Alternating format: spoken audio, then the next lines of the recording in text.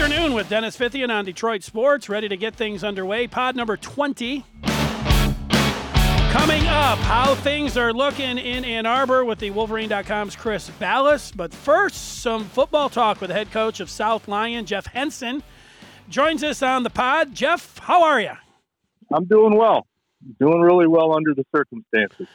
Yeah, no, I get you there. And, you know, that was one of the first things I was going to ask you, just how you've been dealing with these last 2 months. All of us going through a lot of, different circumstances. What's the last 2 months been like for you?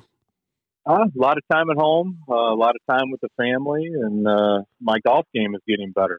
So, yeah, mine too. You know what? I've got about 75, 80 yards in the front yard to where I can pitch, and if I keep it left of a tree, and there's a dirt road, but you know what? If it transfers, man, I think I definitely have gotten better at golf.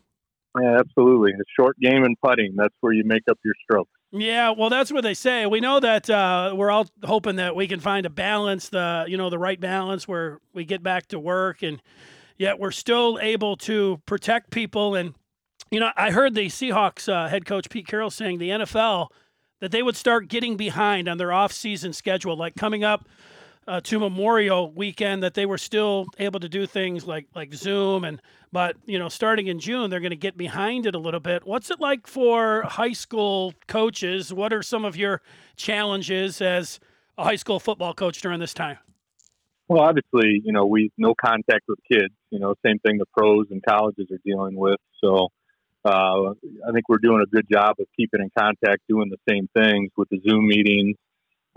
Sending them online workouts to do, and trying to keep them motivated and positive, for the upcoming season. But obviously, I think our challenges are a little more stringent because we're dealing with high school kids. So that makes it more challenging for us.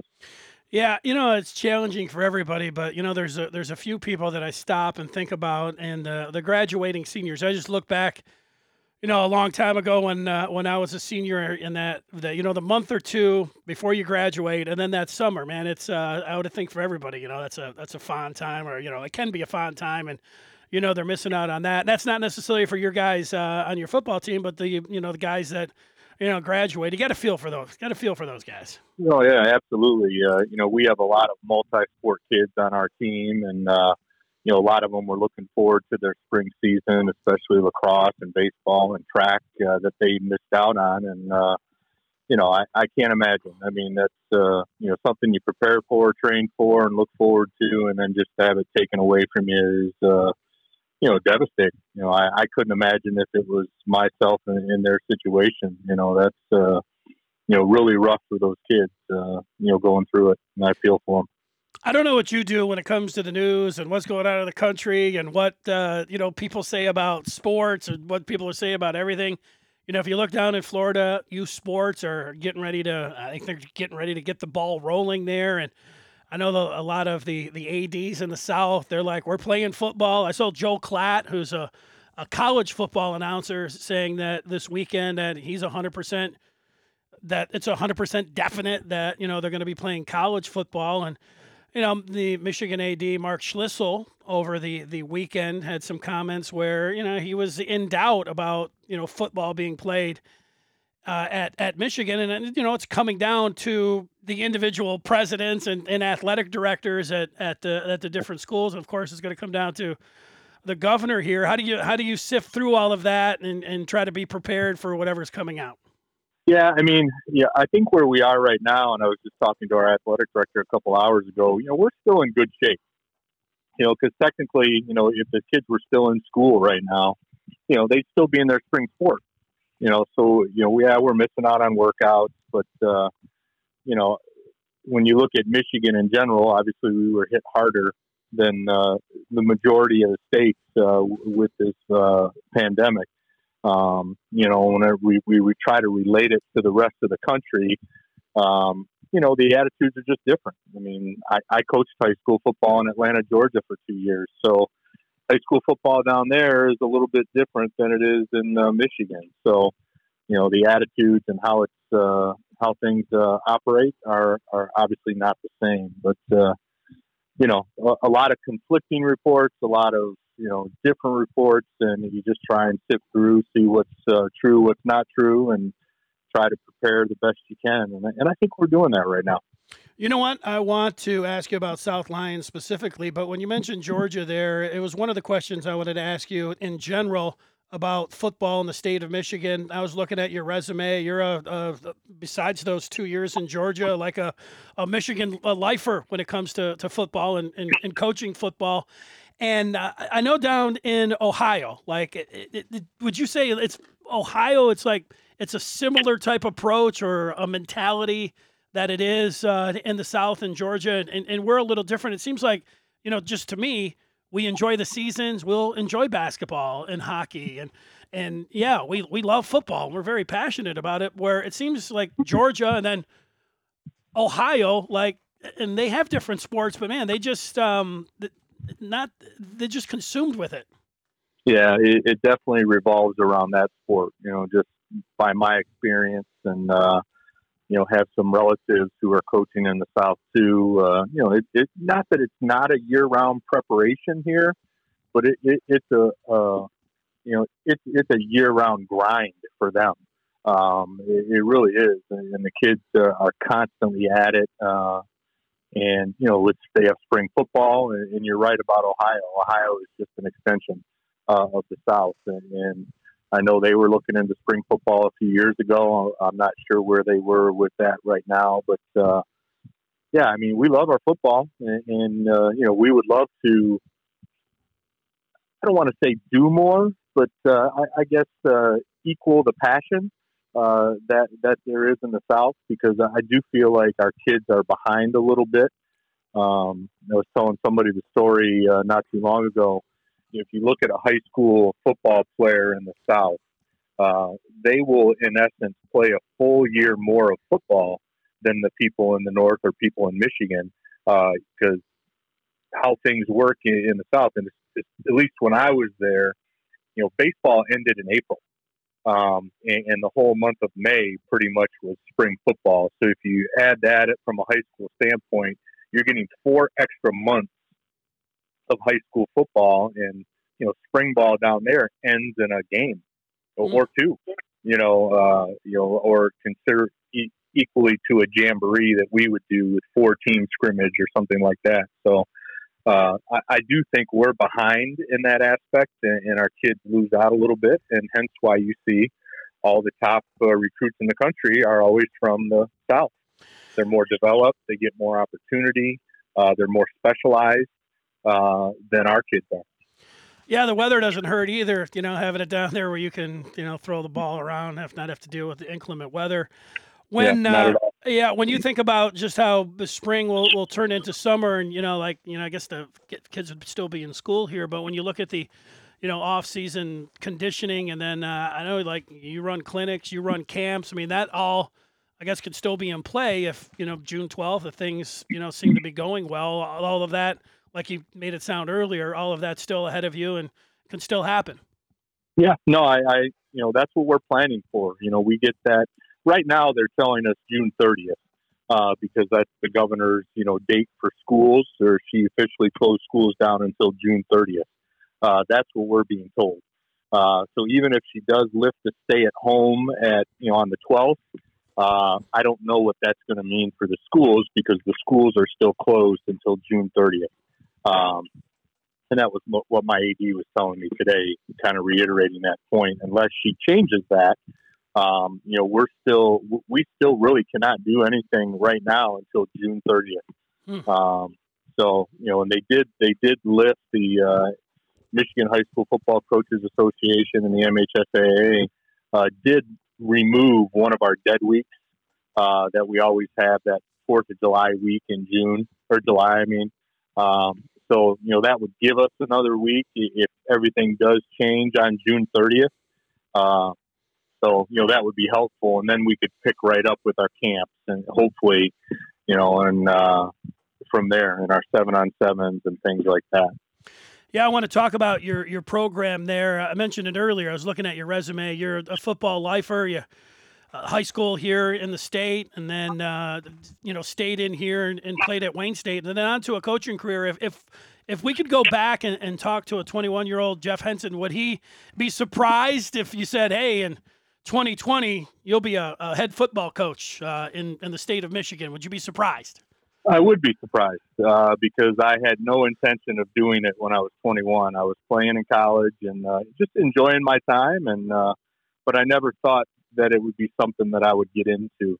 Obviously, I'm a retired teacher now since I just retired back in December. But I was just on the cusp of going into education at that time, and being a teacher, I think really swayed me to get into coaching because I had no plan in doing it. I was coaching some high school basketball while I was in college. I was able to, assist at Lincoln Park where I grew up and went to school.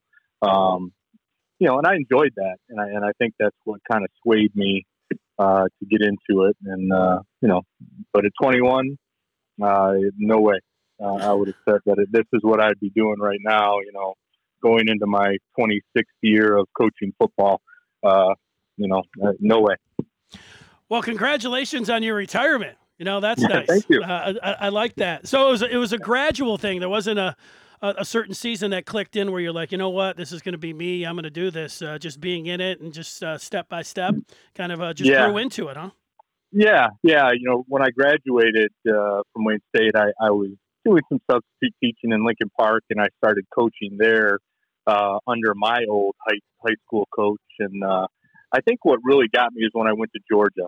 That's what really got me kind of reignited, I guess. Not that I wasn't passionate when I was playing, but when you're done, I mean, college football is a grind, and it's a job, and it's not easy to do. And I think I took about a year break, and I did coach at Lincoln Park one year before I went down to Atlanta, Georgia. But I think when I was coaching and teaching down there, that kind of reignited my passion, and it took off from there. Yeah, you know what? I saw that you had a connection with Brian Van Gorder, who is a defensive coordinator for people that are listening and are football fans. They'll know who he is. But, yeah, yep. In the pros, Georgia, Auburn, Notre Dame, BC, I mean, it just keeps going. He's at Bowling Green, now. Yep. And he's somebody, if you're a college football fan like I am, and you watch the games and you didn't know who he was, you're kind of just sitting there and you're watching it. At one point, they like cut to the sideline. You're like, wow. This guy's pretty intense, man. Who's this guy? Yeah. And you end up looking it up and, finding out who he is. Yeah, no, he was a great head coach and I would almost say a mentor. I learned a lot playing under him, and not only that, I've kept in contact with him up to this day. Not only myself, but a lot of guys that played with me during that time. He had a tremendous impact on us. On and off the field. And not only him, John Jancic is another name who's been a coordinator in the SEC. He was just at Colorado State as the defensive coordinator.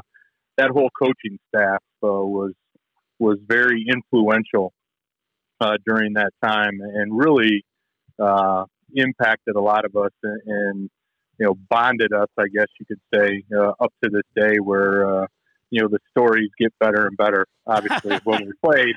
But just the impact that coaching staff had on us. And, not that there weren't other coaches before that I played for at Wayne State, but, he was probably the most impactful. But, we all those places you've mentioned, we've gone to visit with him and talk football and just kind of hang out and reminisce. And, he's an intense person on and off the field, and I even think there was a Facebook page just for his mustache. So that was it would be like that. Like for people that are listening, like, football coaches are intense, but like he takes intense to the max. He would be like that in meetings too? Like, I mean, really, just fired up. Absolutely. And, but the great thing about him, and this is what I think I most admired and kind of impacted me, was on the field, he was an SOB, but off the field, he would sit down and talk with you and, really, bond with you. So you definitely had a relation. There was two different guys, and you knew who you were dealing with on the field. Very demanding, intense, but off the field, willing to do anything he could to help you out and guide you in the right direction. Yeah, is that your kind of mentality too as a head coach? Like you sound pretty laid back right now, and you told me you are sitting back and you're laid back, but when you're on the field, you're flipping the switch, right? Yeah, absolutely. I think our players, they always find it comical when they see me smile because, wow. But, I've gotten better over the years. You learn as you get older. And, high school football is all about building relationships with the kids. I've been to South Line going on my 11th year now. I really cherish the relationships that I've built with these kids. But, not only that, the kids that I coached at Lincoln Park and Dearborn and Woodhaven, Atlanta, Georgia. I mean, there was some just great kids along the way. But, demanding on and, approachable and human off, I guess you could say. You know what? Downriver speaks for itself when it comes to football and the coaches and players they've produced. And I want to talk with you a little bit about South Lyon. And I think maybe this will get you fired up. Would this do it? Would this fire you up? Absolutely. All right. Absolutely. Yeah. The goosebumps are coming out. Well, so tell me, and thanks to YouTube and Guns N' Roses for the audio here, but it's called The Jungle. There'll be just high school football fans who might not even be South Lyon fans who will come to South Lyon to experience a game. What's it like there? Yeah, South Lyon has a long tradition and history of great high school football. And it goes well back into the 50s, 60s. I mean, there's a long run of it. It's just a special place. You have that hometown feel, atmosphere, very supportive community, and the traditions like that song, among other things that I've done my best to keep going. And obviously I've had former players come back and former head coaches, Hall of Fame coach Bob Shalosky, who was there forever, and really turn that program. I don't want to say turn it around, but got it going in another direction. But it is a special place. Well, I was just looking at the record, and a couple of years ago, I saw 1-11. But then the last two seasons, you can correct me if I'm wrong. It looks like you guys just had that one loss in the past 2 years. So you've had a heck of a run here over the last couple seasons. Yeah, we have. 2 years ago we were 1-8, and we had a small senior class, and we were forced to play a lot of young kids, sophomores at the time, and that turned out to be a really special group of kids who ended up going undefeated, going from 1-8 to 10-0, to 8-1, the last year. So we were very fortunate with that group of kids who really embraced what we were trying to do, and both on and off the field. We're tremendous students, but also had this special bond with one another. And I've always said in high school, winning isn't about talent. It's about a bunch of people believing in the same thing. And that's exactly what we've had over the last couple of years. We had a bunch of kids who loved being around each other, were committed to what we were trying to do, were intrinsically motivated, to go out and get the job done, and just loved those kids and the experience we've had over the last couple of years.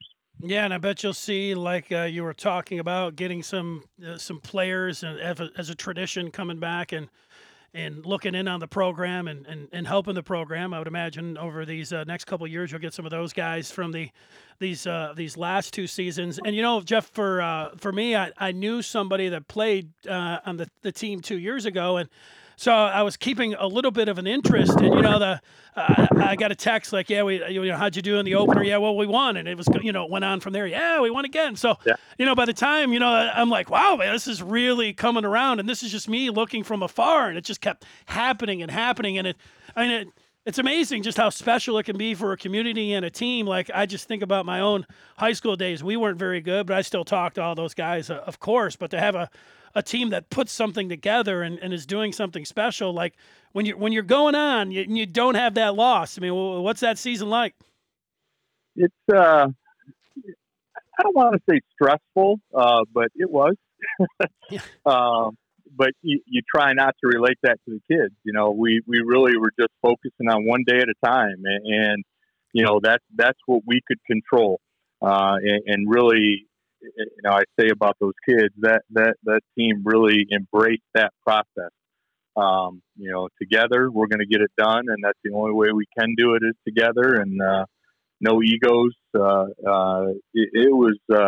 It was pretty special, and I really give those kids a lot of credit because as a coaching staff, we were trying to do everything we can to keep our routine and to not overplay.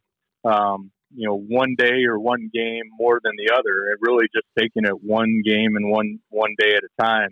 And that group really embraced it, and then it carried on to this year, where we were fortunate to have a similar season.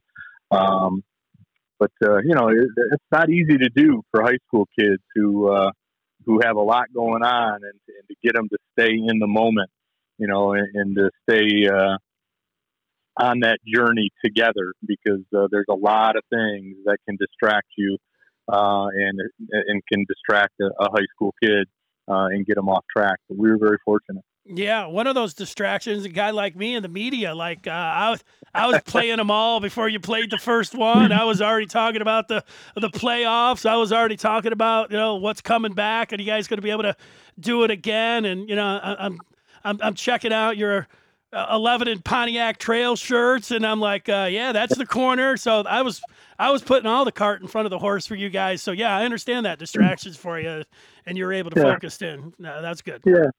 Well, I think it's carried over too. We had success on our JV teams. Our freshman team was 8-1, so we have something going that I really believe in, and we really put our focus on the kids and really do our best to mentor them and make them leaders, and not only leaders of our team but leaders in our community. And I think all of them are embracing that right now.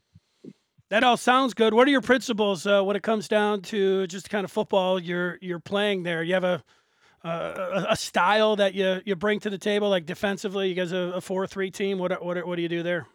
Yeah, we've been a 3-4 team for about 10 years now. Well, I call it a 3-4.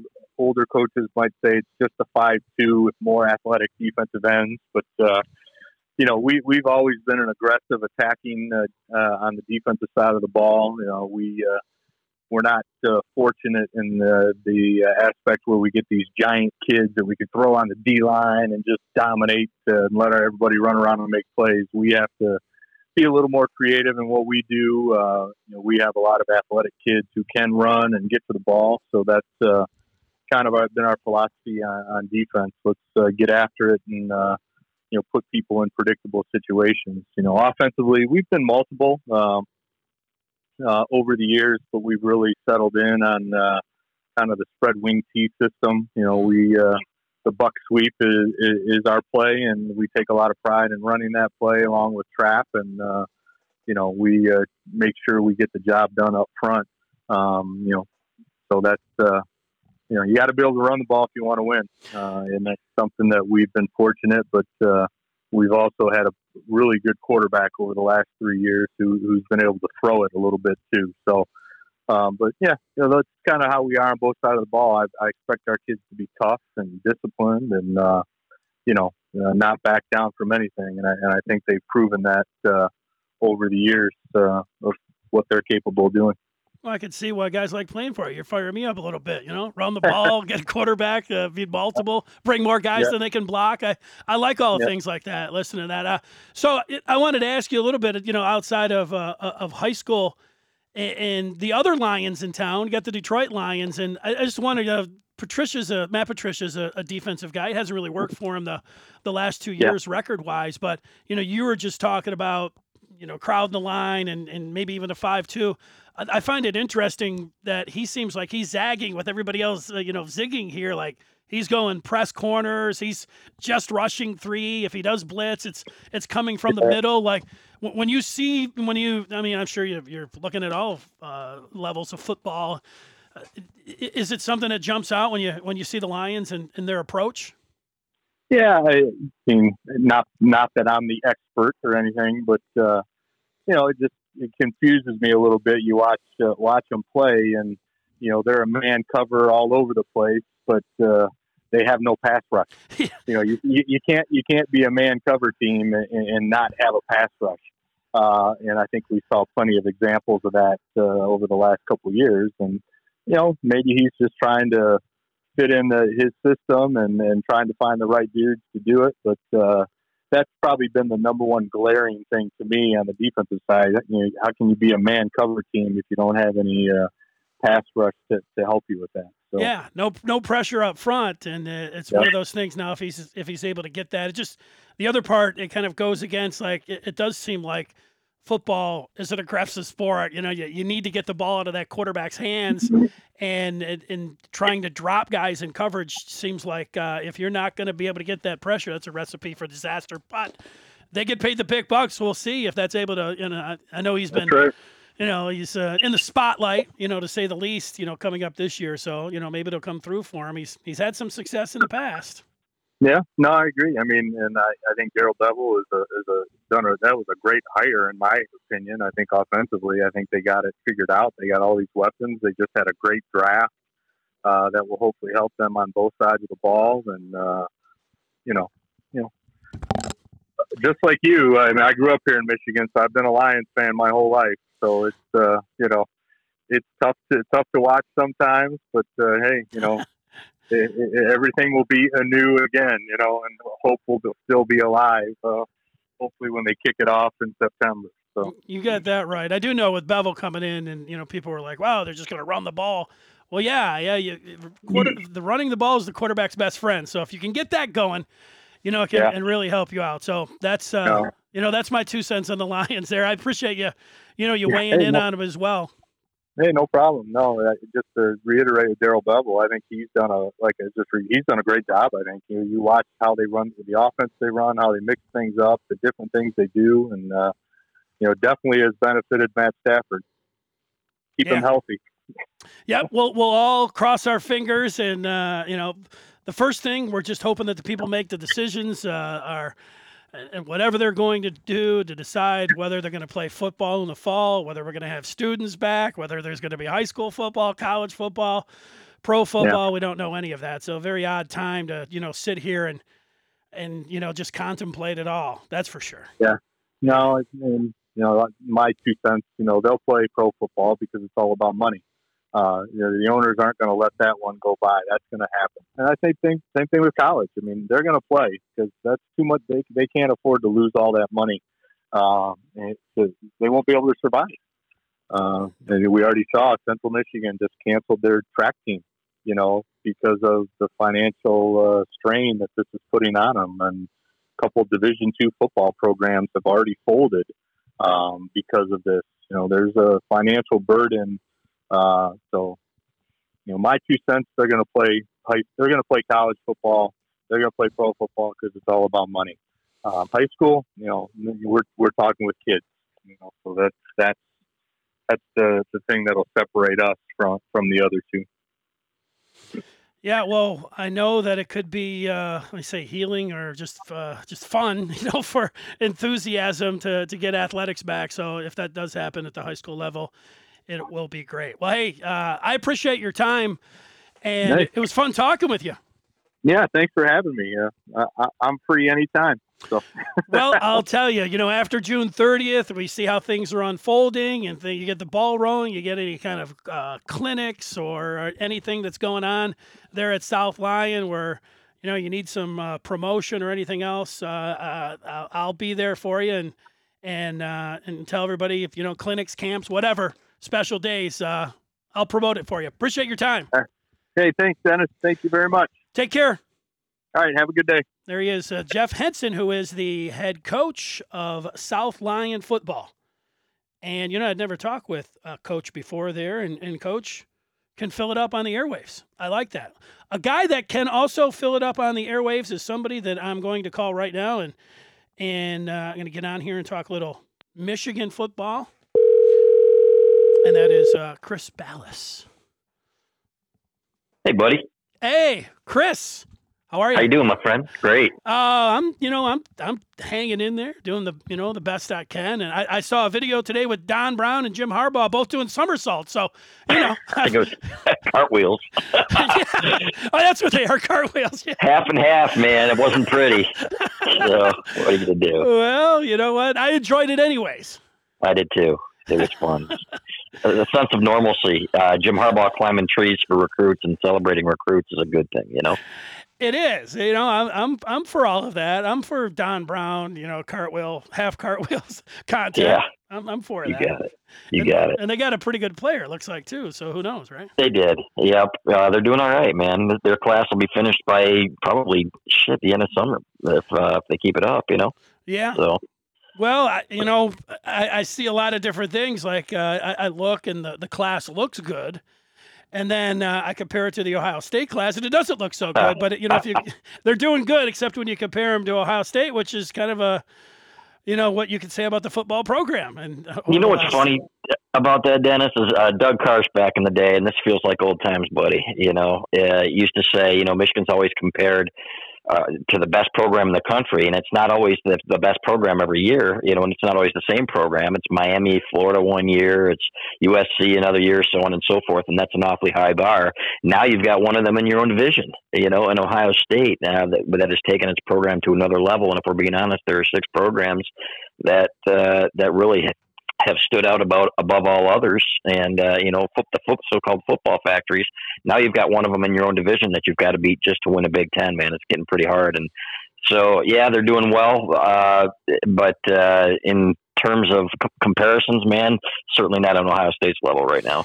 No, I look at, there's a lot of different things you could look at when you're, studying college football, if you're a fan or in the media or anything else. I like the ESPN's, S&P that they've put out that combines 3 or 4 different things. It's, telling for recruiting, players coming back. I don't know if they put guys that are going to the pros, but it stands out there. Ohio State's 1, 2, or 3, whatever they are, but Michigan's, in the top 10, and that's where you would want to be. But yeah, when that team is right on your side of the conference, you got to be able to, and we know the history there. That's going to stand out. Yeah, especially when you've lost 14 out of 15, and you look at what they've accomplished and where their program is now. And Michigan historically, right, is about right where they've been over the last 40 years or so, barring a 1997 type run where they're going for a national championship and things like that. This is a borderline top 10 program. There are some years where they have 3 losses, 4 losses. Once in a while they have a 2-loss season.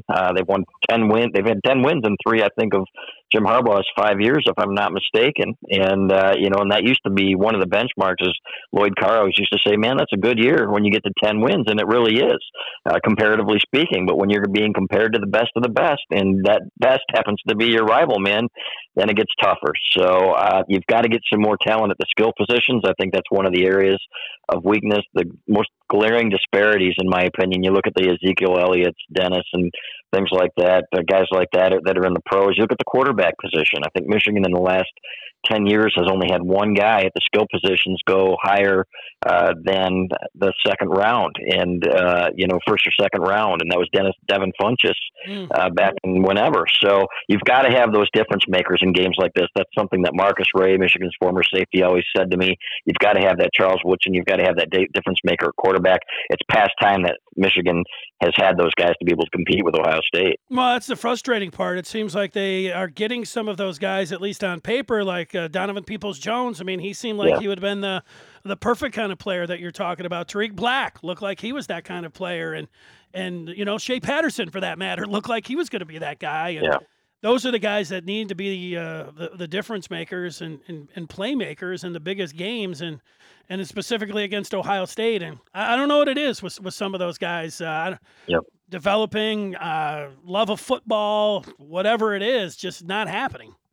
yeah, maybe some entitlement. What is the program doing for me rather than what can I do for the program? And I hate to say it, but you saw that with those receivers at times, in my opinion. And those are not the kinds of guys that you're going to win championships with. If you're behind the scenes of some people close to you, or if you are complaining about the number of balls thrown your way and then dropping passes in the biggest games. You saw Peoples-Jones do that against Ohio State, Penn State. Well, guys like Ronnie Bell are busting their tails.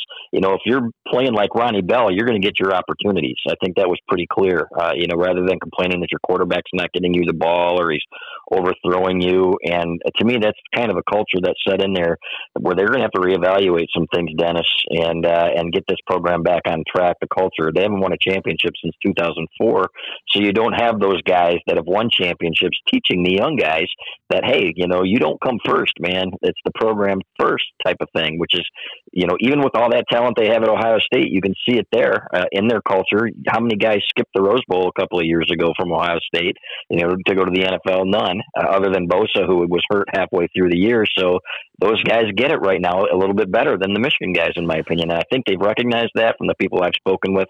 I think they're kind of recruiting to that, Dennis, but you've got to have that mix, man, of elite playmakers and guys that are going to be willing to do anything for the program. And they have to be those guys as well. Yeah, I just wonder if I was talking with somebody that you were talking with recently, because he was saying the same thing, except he was going a little farther, saying that Jim, specifically, he's got to, talk to these guys about, playing for, this team. And yeah, it's good to have NFL aspirations, but it can be along the way of, first things first. It's got to be here. And, I was saying, I don't know how you could really recruit to that, because you want the best players. Right. And if you're, you're talking to a kid and saying, look, yeah, we know you want to go pro, but, we really need you to, make sure you're all about, Michigan first. That sounds good. I don't know how realistic it's that tough, is. Right? It's a tough balance, and that's why they get paid the big bucks, man, on the recruiting trail. And it's become, let's be honest, man, it's the Wild West out there, man, when it comes to your 5-star recruits, and a lot of these kids get into these programs and they expect things. So that's why we see transfers at an all-time high,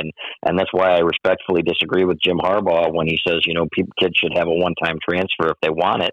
I think then it becomes a free-for-all. It's free agency, okay, teams that are on top are going to raid smaller programs at positions that haven't worked out for them. Maybe at the end of a season, have somebody dedicated to seeing who isn't playing or who might, fare better. Maybe a guy from Boise State wants to, could fit in at Alabama or something like that. And to me, and then it becomes a free for all. But I don't know what the answer is, Dennis. I just know that it's a rich get richer mentality every year. It's the same programs in the playoff. It's made college football, frankly, a little boring for me.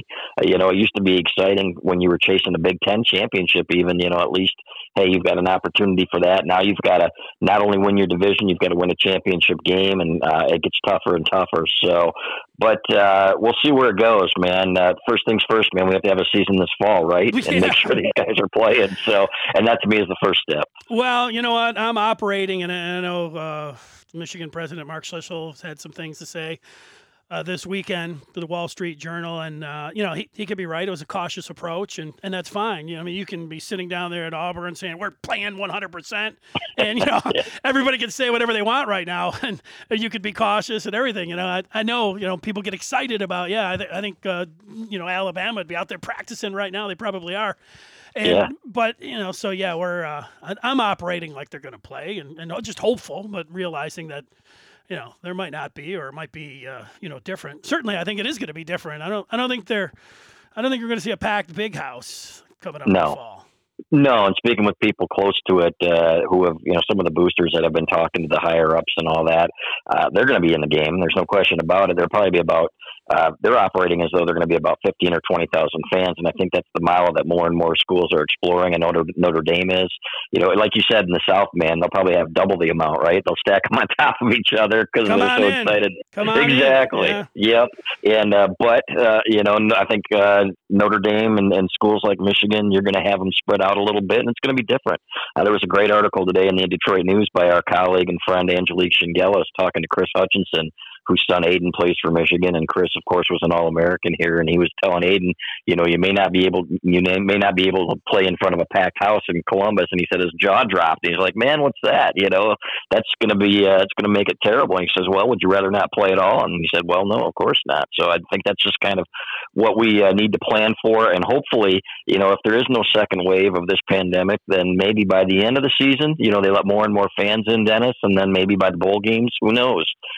Maybe things will get back to normal. So there's still so much we don't know right now, but I do think it's trending in a positive direction. I liked Ward Manuel's comments about this much better than Schlissel's, Dennis, when he was a little bit more cautiously optimistic.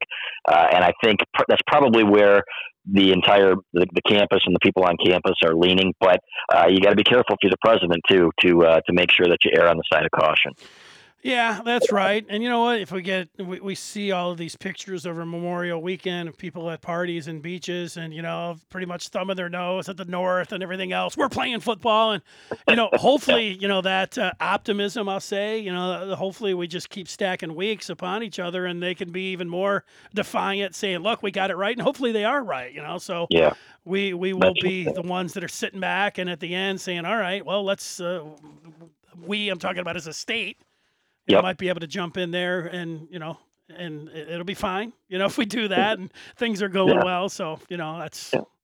We got to protect the most vulnerable, man. And that's what I've been looking at. It's like, we see who this disease affects. And it's what bugs me is when people say, oh, you're just being selfish. You just want your football. And I'm like, no, it's not about that. It's about people's livelihoods. I've seen so many restaurant owners. You've eaten at Mr. Spots in Ann Arbor, watching these guys struggle to make it in these restaurants and these friends of ours. And people losing their homes. Just talked to a guy today who had to lay off 80 to 100 people from his business. And sports is more than entertainment. It's livelihoods for many people, including us. It doesn't make you selfish to say, okay, let's follow the data. The data looks good. Let's progress. At one point it was about flattening the curve. And now, they're saying, well, we can't do anything until we get a vaccine, which may or may not work. That doesn't make any sense. It's not commonsensical to me. You still have to live and people have to live. And you're going to see more and more people suffer, Dennis, if they're losing their jobs and losing their homes. It's going to be the residual effect. So, of course, we have to protect the people who are most vulnerable. I'm not going to let my 80-year-old parents go into Michigan Stadium and sit next to somebody, in the fall. And but students, and if they're tested and for example, if they've got the antibodies or something like that, and they're deemed safe, and they're going to be taking all the proper precautions, Dennis, at the U of M, especially, before they let those kids go back on the football field, then we have to move forward. To me, it's extremely important that we get this thing back to normal as soon as possible. Yeah, and I know this, man, if you do have somebody high risk, you just mentioned your parents or whatever else, you need to protect yourself too, because right. I do hope that we can all find the right balance and we can get back to work and still protect people. But seeing how things are going, man, you gotta look out for number one, yourself, the way that's going. Is Keith, is Mr. Spots, are they doing They're curbside? doing okay. Are they doing They curbside? are, buddy. Okay. Absolutely, and we've been doing our part too. Keith's a great guy, and they're just great people, man. And I like to help great people. I've eaten there every week, and we've had sent people from our website. I'll tell you what, the message board's thriving right now, Dennis. There are a lot of people that want to talk about not just Michigan football, but life in general. And our traffic has been through the roof. But and a lot of our subscribers have gone out of their way to help the Ann Arbor restaurants and the businesses, and have done a great job. So we're hoping and praying that those guys are still around and stick around, because man, we need them. We need these guys in Ann Arbor, and again, that's their livelihoods, Dennis. These guys have spent their whole lives. Mr. Spots has been there for 33 years. They need to be there this fall and beyond. Yeah, well, tell me what that message board's like. That's the Wolverine.com. What's at the fort, right? That community. Yeah, that's been there for a heck of a long time. It's amazing, isn't it? I've been there for about 20 years now, Dennis, and maybe a little bit longer than that. I don't want to date myself, but well, no, I think I remember stopping in the '90s over at Jackson Road, and Paul Dodd would give me the newspaper. It was newspaper like Wolverine. I think it had a color cover, but by the mid '90s, you were there, along with John Borton, covering it at a day-to-day basis. So. Yeah, you used to take pictures of us in the hotel room when you guys were getting ready to go to the bar, and there we are sitting there at our computers, so updating the new numbers from the media guide when there used to be a media guide, man, and we'd have a sink full of beer. Remember that? 4 guys to a room on media day. I don't remember that. You know what? Yeah, I bet you don't. I do remember Doug having a bathtub full of beer and Cam Cameron knocking on the door. He's head coach in Indiana coming in for an interview, and he was like, "Wait a second, what are we doing here?" We're just getting ready for the after interview, and Cam's like, I'll take one. I think Joe Tiller would take one too. He would, and he'd tell us some fishing stories. I remember one year George Perlis and turning the channel in the room, the media suite, and looking for sports after having a couple of beers. Man, those were the good old days. And but I miss it, man. I miss you, brother. It's great to hear your voice again. It's been a long time. Yeah, thanks. I loved going to Chicago and the Big Ten coaches meetings. Yeah, you'd find out so many things, and yeah, you'd get to sit around with. I remember Joe Tiller standing there, and a guy walked up to him and said, "Hey, Joe, big Boiler fan." And Joe, smacks him on the back, and he said, "Yeah, man, Joe, can you tell I lost 20 pounds?" And Joe, without blinking, just said, "When a battleship loses a couple rivets, you can't really tell." Everybody started laughing. I love that. What I remember? Yeah, me too. You know what I remember, Dennis? When we were sitting at a table with we were sitting at the table with Joe Paterno, and afterwards, you and I were kind of starstruck. This was one of his first years in the league, and we looked at each other, we kind of smile, and you're like, man, you just want to give that guy a hug. Now, you're looking back at it and everything that's happened since then. It's amazing how things can change. But I remember sitting there at the table with Nick Saban one year too, buddy, and him talking about, on defense, we have no talent. Wide receiver, we have no talent. And then I remember the Bobby Williams incident. Remember that one? One where he said this is a bad rivalry? Yes. we don't like it. At the table. We don't like Michigan. What about the Michigan? No, that's a bad rivalry. Wow, bad rivalry. You don't even want to talk about it. Exactly. He had his game face on, though, there at Chicago. You got to give him that. Like, he was not, like, looking to say, like, that's when the season comes around. He was ready right away. No, that's a bad rivalry. Yeah, it was fun, man. But those were the good old days, and it's different now. But it's weird when you go there and you're interviewing coaches from Maryland and Rutgers. But you know what? Times change, buddy. Michigan's got to get with the times, and they really have to get back here to winning championships because it's been way too long. And frankly, 14 out of 15 to Ohio State is embarrassing. They brought Jim Harbaugh here to win championships, and they're paying him as such, and I think he understands that. So it's going to be interesting to see what happens here in the next couple of years. Well, it will be. I know that is the goal. You talk a little bit about the skill players and, getting better production from the guys that you're getting. I've been considering Dylan McCaffrey and Joe Milton probably too much. I've just spent a lot of time just, thinking about those guys. But, what about the line? I mean, you feel like they're going to be okay there? Like, that was the one thing that I felt good about last year that I hadn't felt in at least 10 years, that Michigan had what looked like on paper to be a potential, Big Ten championship offensive line. I know it didn't materialize, but they looked like they had that. Yeah, and they had 4 guys that went to the pros. And, how many programs have done that? Ed Warner really coached these guys up, and, they were later round draft picks at the same time. I think that was the second time ever that a program has had 4 starters from its offensive line get drafted. And that was really impressive. But in speaking to guys like John Jansen, who's very close to the program, and talking to Ed Warner, Michigan's line coach, they love these guys. They feel like they're going to have more depth than they've ever had. They're going to be younger, but you look at a guy like Jalen Mayfield, who was at right tackle and is already being projected as a redshirt sophomore to be a potential first-round pick next year. Ryan Hayes has played in some games. What they've told me, both of them specifically have told me this is going to be a much more athletic line and that they think that's going to really help in the run game. It's all about getting guys in the right position and knowing what they're doing, but there's great competition, and that's something that they haven't had there in a long time. Guys really cutthroat fighting for spots, Dennis, and that's what you need. Now, when you're replacing a first-round pick in Cesar Ruiz, who was the highest round draft pick, obviously, you need a guy to step up right away. They really like Zach Carpenter there. He's a young guy, though, and that's going to take some time. But they think by the end of the year, and hopefully maybe by the middle of the year, these guys are going to really gel. So I think it's going to be a great line in time. And I think for the foreseeable future, you're going to get back to how it was in the 90s when you're plugging guys in replacing guys who are ready to play and not looking for bodies like they had been earlier this decade. Well, I know just looking in the state, I was talking with somebody earlier who was talking about Mark Spindler's kid, Rocco Spindler. I'm sure you're familiar with him, the Clarkston connection there. And I know Michigan's still, battling it out with him. But this guy, I was talking with, he said, throw this Chris this way. And I just scribbled down his name, so I might not even say it right. Nucio, his dad went to Penn State, 6'8". Rucci. Yeah. It's Todd Rucci's kid. And Rucci is a good friend of Doug Skeen, who does a podcast with me. Yep, he actually played with him at New England.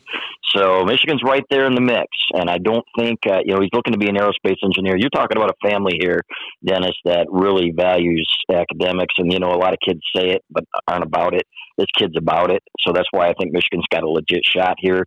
Notre Dame, Wisconsin there, teams with good offensive line histories. But, having 4 guys drafted really opened his eyes. I don't think Michigan feels ecstatic about its chances right now, but I think the kid is he understates everything so much that it's really hard to get a read on him. And, of course, his dad went to Penn State, so you've got that Penn State angle. But we've heard, that he's more than willing to leave the state if he finds what he's looking for. And Michigan certainly has everything that he likes and that he's looking for. So there's a chance there.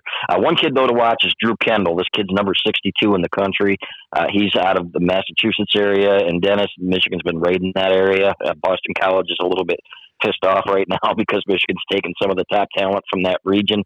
Kendall's the number 62 player overall in the country, really loves Michigan. Wouldn't surprise at all to see him drop in the next couple of weeks and add to that offensive line haul as well. I love that talk. It just reminded me of back in the day. So does Michigan have like an aerospace connection with? I don't even know that. So you probably would. It just reminded me and this was decades ago. Like a kid really was attracted to music and musicals, and somebody was talking Gershwin. Like what? I don't exactly. know. I don't know about the Gershwin connection or anything, but apparently that was a big deal for people that were following. It was hilarious.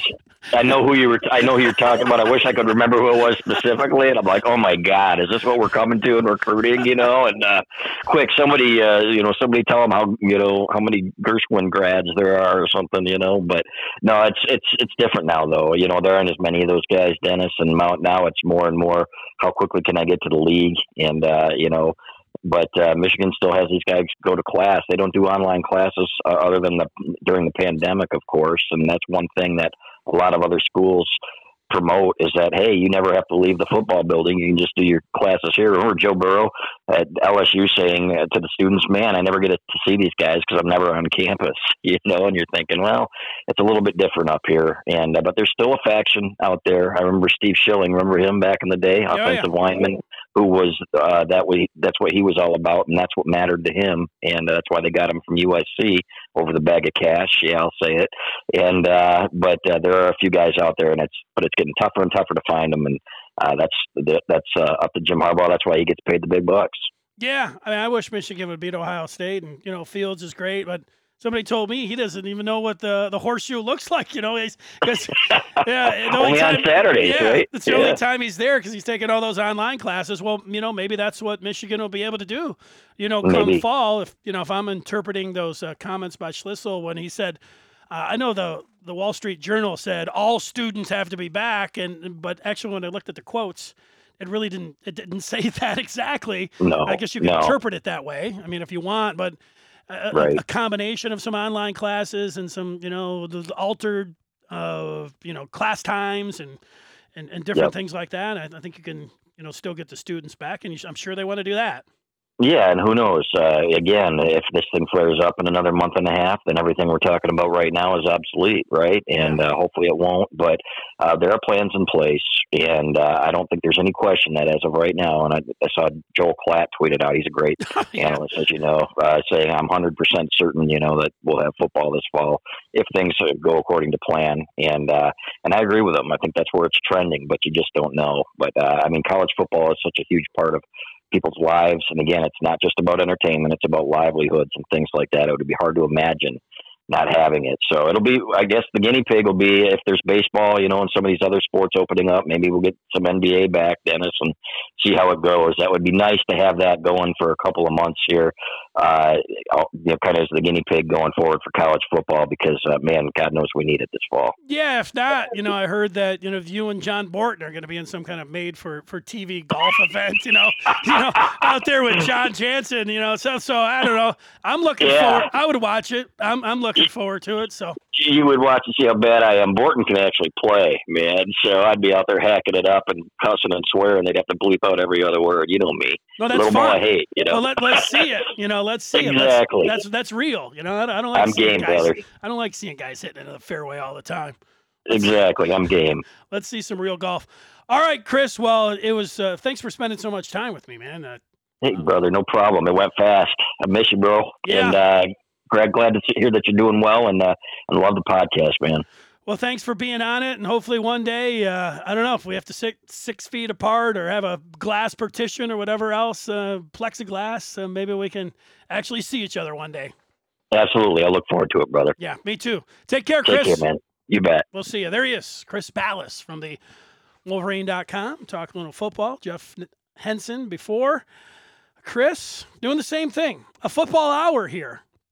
And, today, the weather's supposed to be like tomorrow. Today was, I don't want to sound like I'm complaining, and I'm going to complain about the heat, but I was out there, man, and I was drenched so fast. We had a goat house delivered to the house here, and I was out there helping unload it a little bit. Well, you know what? 90 on Tuesday. That's we're recording it, and, tomorrow going to be a little bit cooler. 82 and some cool days ahead. It's good, man. 90 degrees out there. Talking with Chris, there was a couple years that those guys let me work at the Wolverine.com. It was before there was a Wolverine.com. Maybe it was just a Wolverine. Maybe it was the .com. Whatever it was. And my job was to, during the game, what Michigan would do. I had to chart what they would do on 3rd and 1, short yardage. Then what would they do between 3rd and 2 and 5, and then what they would do in 3rd and long. So I would chart that the whole game, and I would come up with the charts. And then I did dabble in a little bit of recruiting. I didn't really like cold calling and trying to, talk with players about, where they were going. But I did find that once a guy was committed, that then I would talk with somebody like on the staff, and I would just get the information about, how the guy was doing. And I just recall 2 guys off the top of my head here as I was thinking about recruiting. One was a kid that played in Detroit, went to Michigan. He was a running back. I think they may have turned him, he may have gone over the other side of the ball and played DB, named Darnell Hood. But it just reminds me of just when you get a guy who is a good football player and he has offers to go to, Big Ten or SEC and all these, just how amazing these guys are. Like Hood, every week, I would look it up, what did Hood do today? 336 yards, 5 touchdowns. It's like, that's what he averaged. And there was a linebacker, I think he was from Pennsylvania, named Scott McClintock. And I would talk to his position coach. And this guy would have tales about McClintock. Like, I would call him up and I would say, what did Scott do? And he would like, this kid's the greatest football player I've ever seen. He hits guys sideways into the bench. He's broken yard markers by knocking guys out. We don't let him hit in practice because he's injuring too many of our players. And I was just like, this guy's going to come in and be the greatest linebacker of all time. He was a good linebacker, but you find this in high school with, big time players. One more story. Chris Balas mentioned Doug Karsh. Doug Karsh's uncle, I think it's from Saginaw. And I remember it was a football Saturday. It was a party, and this guy was telling me, I saw the greatest football player I've ever seen, and he's only a freshman in high school. He's like, you got to remember the name. If this guy isn't a Hall of Famer, then I don't know what. He runs from sideline to sideline, and it was the same thing. Like, he's demolishing players. He just wreaks havoc all over the football field. He is unstoppable. He was only a freshman at the time. And you know what? I don't think he's going to end up getting into the Hall of Fame, but he won a Super Bowl. and he was a hell of a football player at Michigan. LaMarr Woodley was being talked about like that. There's some guys